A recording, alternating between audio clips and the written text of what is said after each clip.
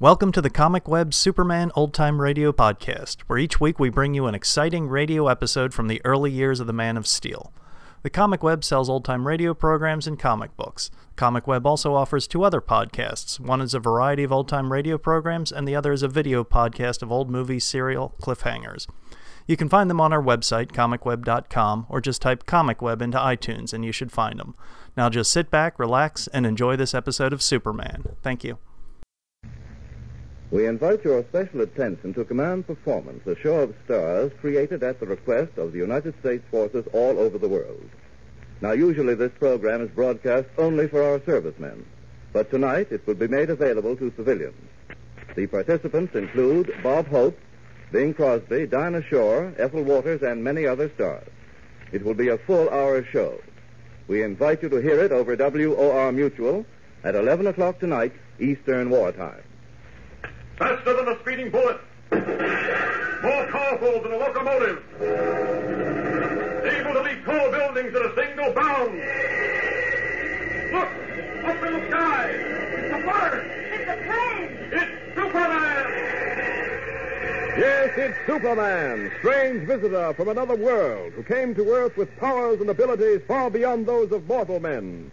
Superman who can change the course of mighty rivers, bend steel in his bare hands, and who, disguised as Clark Kent, mild-mannered reporter for a great metropolitan newspaper, fights a never-ending battle for truth, justice, and the American way. But before we join Superman, here is an important message. Fellows and girls, as you probably know, the Treasury Department has announced a shortage of pennies and nickels. Now, this shortage has been caused by the great number of these coins that you and I have put away in piggy banks and tin cans and glass bottles. Well, saving pennies and nickels is a great idea. It means that we're being thrifty, and the thrift habit is a wonderful thing to acquire. But right now, when we're at war, a shortage of pennies and nickels is a serious thing, because it means that metals vital to the war effort will have to be used to make new ones. And that will result in less of the precious metals needed for the manufacture of guns and tanks and planes and ships. So it's our duty to relieve that shortage by breaking open our penny and nickel banks and putting the coins back into circulation. Now, that doesn't mean that we can't continue to save. No, sir, not by a long shot, because we can turn all our pennies and nickels into war-saving stamps and bonds, which is another way to save, a better way, in fact, for at the end of 10 years, you can redeem your war-saving bonds for the money you put into them, plus a very handsome cash interest the government will pay for borrowing your money. So you see, by turning in all the pennies and nickels you've saved for war-saving stamps and bonds, you perform two services for your country, and you do yourself a favor, too. You relieve the shortage of coins, help your government finance this war through to victory, and still save money for which you're paid a cash interest. Now, don't waste time. If you haven't already done so, get permission from Mother and Dad tonight to break open your coin bank, and then as soon as you can, turn those coins in for war-saving stamps and bonds. And besides that, every time you've got a dime, buy a war-saving stamp. Because, as I've pointed out many times, every dime is important to America's war effort. Just keep in mind this slogan, won't you? A stamp a day will pave the way to victory. And now, the adventures of Superman. As you remember, in our last episode, we heard how Dr. Cameron's multi-depth submarine, bearing Clark Kent, Lois Lane, and Perry White, together with Dr. Cameron and his crew, was almost wrecked by a giant octopus, encountered miles below the surface of the Atlantic. Thanks to Superman, however, our friends and the submarine were saved from destruction. Later, toward evening, as the submarine lay helpless on the surface, it was rammed and sunk, cut in two, by a tanker. Thanks again to Superman, the lives of our friends were saved, and they were brought by the Man of Steel to the deck of the tanker itself. Finding no one in sight, they went at once to the pilot house of the ship, only to discover that it was empty also.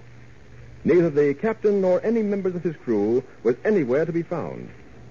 Our friends began a search of the ship, and as they entered the dining saloon, they suddenly realized the truth, and a strange and curious truth it was.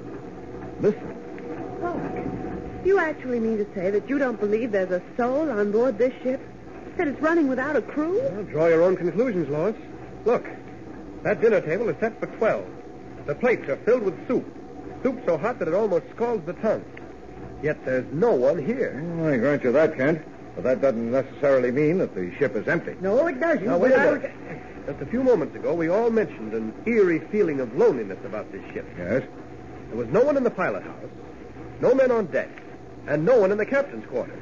Now we walk into this dining saloon and find places set for 12 plates of hot, steaming soup, and no one here to eat it. Now, maybe you can explain it. No, I can't. But the captain and crew must be aboard somewhere. Great Scott, Kent. This ship is running, moving along at a fairly good clip. Well, we'll probably find that her boilers have been stoked and left with the dampers wide open. By heaven, I hate to agree with you, but I've got a feeling that you're right. Leander, what do you think of all this? Yes, Dr. Cameron, you know a good deal about the sea. Perhaps you can explain this mystery. No, indeed. I'm a man of science, an Einstein, as it were, rather than a Sherlock Holmes. This mystery has me completely baffled. Well, it's a relief to hear you say there's something you can't do. Nicodemus, I will no longer suffer the slings and arrows of your sarcasm quietly. Another such caustic comment from your lips, and I shall surely strike you on the nose. You and who else? Me, sir. I, Leander Euthanasia Cameron. Okay, just that. Now, look here, you two. This is no time for such horseplay. This looks serious. Kent, if we're right in assuming there's no one aboard this ship, we've certainly landed ourselves from the frying pan into the fire. We sure have. Suppose we find out for sure, Chief. All right. Before we jump to conclusions, let's look through the ship and see what we can find. Couldn't we eat first? I suggest, Nicodemus, that we wait until we finish searching the ship. I tell you what, in order to get it all over with as quickly as possible, we'll all take different directions and search different parts of the ship.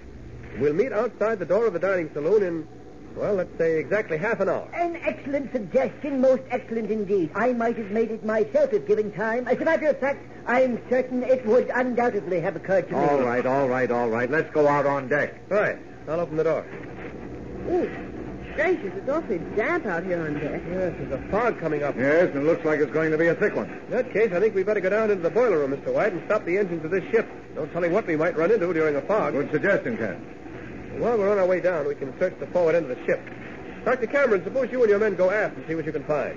Lois, you come with us. Very good, Kent, and we'll all meet back here outside the dining saloon in half an hour. If that meets with your approval, Doctor. I should say, all things considered, we'll be ginger peachy. Come, Nicodemus, come, men, yards and away.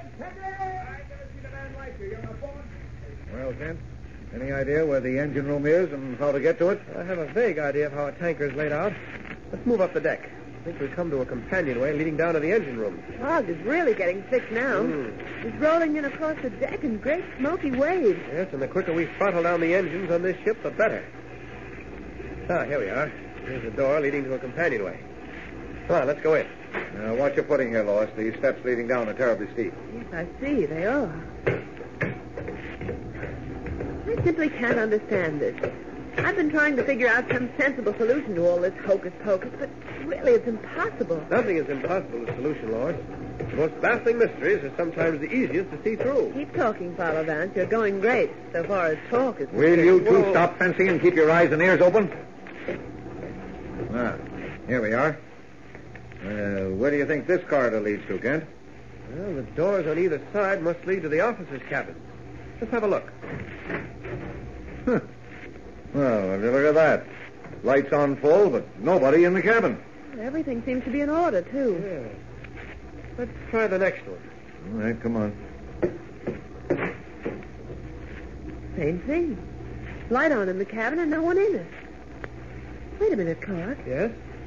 What are you staring at, Lois? Look over there. A bowl of water, a shaving brush standing next to it, and a straight razor. There's a towel lying there, too. By heavens, Kent, this is beginning to get under my skin. There's soap on that brush, and... Yes, by George, the water in that bowl is warm. Someone was just about to shave when something happened. Yes, but what? Well, I'd give a fortune at this moment to know. Hey, you two. Yes, Clark? Here's the companion leading to the engine room. All right with you, Kent. Down this way. Perhaps you better wait here, Lois. Not on your life. Okay, come on then. Down these steps. Watch your footing, though. They're steep. Don't worry about me. It's the exit room, all right. You can hear the engine. Uh-huh. Here we are. How do you stop these engines? Any idea? No, but there must be some levers to pull or some such thing. Don't see anyone around, do you? No, not a soul. Kent, look there. I think those are the levers that you were talking about. Let's have a look. Yes, this seems to be right. This lever is marked with various speeds from slow to full. It's on slow speed now. I'll just shove it into the spot marked stop and see what happens. That's it, all right. Now that we've stopped the ship, aren't we in danger of drifting? Yes, I think we better get above decks and see if we can drop the anchor. Well, can we do that alone? Well, if she's a fairly modern ship, yes. The anchor windlass acts on a ratchet mechanism with a catch. All we'll have to do is release the catch, I think. All right, Kent. Lead the way. All right, just up these stairs again. Well, what are you stopping for? We'll have one last look around. Just can't comprehend all this. An engine room with the engines running, but no one in it. It all looks so curiously deserted. Well, come along. Well, here's the corridor again. Think we ought to have a look in the cabins that we missed? Well, later, perhaps. Right now, we better get above decks and drop that anchor. Okay, Kent. Say, there's a funny thing about you. What's that, Chief? You're a strange mixture. Sometimes you act as if the only thing you had in that body of yours was fear. At other times, such as now, you have a certain commanding manner, a certain way of saying and doing things that commands respect. I've noticed that myself, Mr. White. Sometimes, Clark, I almost suspect you of being two people. Well, aren't we all sometimes? Come on, up these steps here to the deck above. Watch your step, though. Another thing I've noticed. Every time we start to talk about you, you adroitly change the subject. I'm beginning to think that you're concealing some deep, dark secret about yourself. Perhaps I am. You never can tell. Maybe I got a police record a mile long. Oh, don't be silly. Here's the deck. Gracious, that fog has gotten thick. Mm-hmm. Even if we drop anchor, there's nothing to guarantee us that we won't get rammed. Well, that's true, but we'll be safer than if we were drifting, so long as we keep a fog horn going. Come on, let's go forward. This is fantastic. Thoroughly and completely fantastic. Kent, what could have happened to the crew of this ship? Whatever it was, it must have occurred very shortly before Superman brought us aboard. Shortly before we were rammed and sunk. I don't know. We've solved some pretty puzzling mysteries in our time. I always had the feeling we'd never run into anything more baffling than the tiny men or that business of the statues being broken, but this is something that beats anything I've ever seen before. We're almost at the prow of the ship, Clark. We can't go much further. Oh, yes, there's the anchor windlass right up ahead. Great Scott, this fog is getting thick. We ought to light some riding lights if we can. Well, that wouldn't do much good. Never be seen in time. As soon as we drop anchor, we'll go back to the pilot house and start blowing the fog whistle. If there's one on board. I'm sure there must be. No doubt. Well, here we are. Here's the anchor windlass. So, can I give you a hand, Kent? No, Chief, thanks. All I have to do is move the catch on that ratchet. Let's see now. Yes, here we are.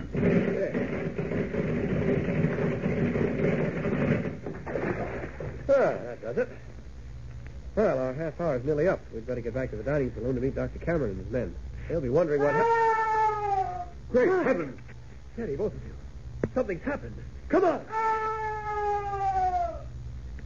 Through the fog-bound night, aboard a ship mysteriously empty of captain and crew, comes a strange and terrifying scream. Who screamed? And what could have happened? What can possibly be the answer to this curious and baffling riddle? Be sure to be with us tomorrow for one of the most thrilling adventures of all. And listen every day, Monday through Friday, same time, same station. Tune in and follow the adventures of Superman. Fellas and girls, don't ever get the idea there's nothing you can do to help win this war. Of course, we can't all be members of Uncle Sam's Armed Forces because some of us are too young or too old. But that doesn't mean we can't get into this fight. No, sir. Because there's one big important thing we can do. We've got to see that our fighters are supplied with all the bullets and guns and tanks and planes and ships they need to wipe Hitlerism and fascism off the face of the earth. How? By buying all the war-saving stamps and bonds we possibly can. Because every time we buy a war-saving stamp or bond, we lend our government money with which to finance our fight. So remember, talk with Mother and Dad tonight about giving you an extra dime every day or every other day for war-saving stamps. Talk about it with all your friends. Get them to make a pledge with you to buy war-saving stamps regularly. Faster than a speeding bullet. More powerful than a locomotive. Able to leap tall buildings in a single bound. Look! Up in the sky! It's a bird! It's a plane! It's Superman! Follow the adventures of Superman every day, Monday through Friday, same time, same station. Superman is directed by George Lothar and is a copyrighted feature appearing in Action Comics magazine.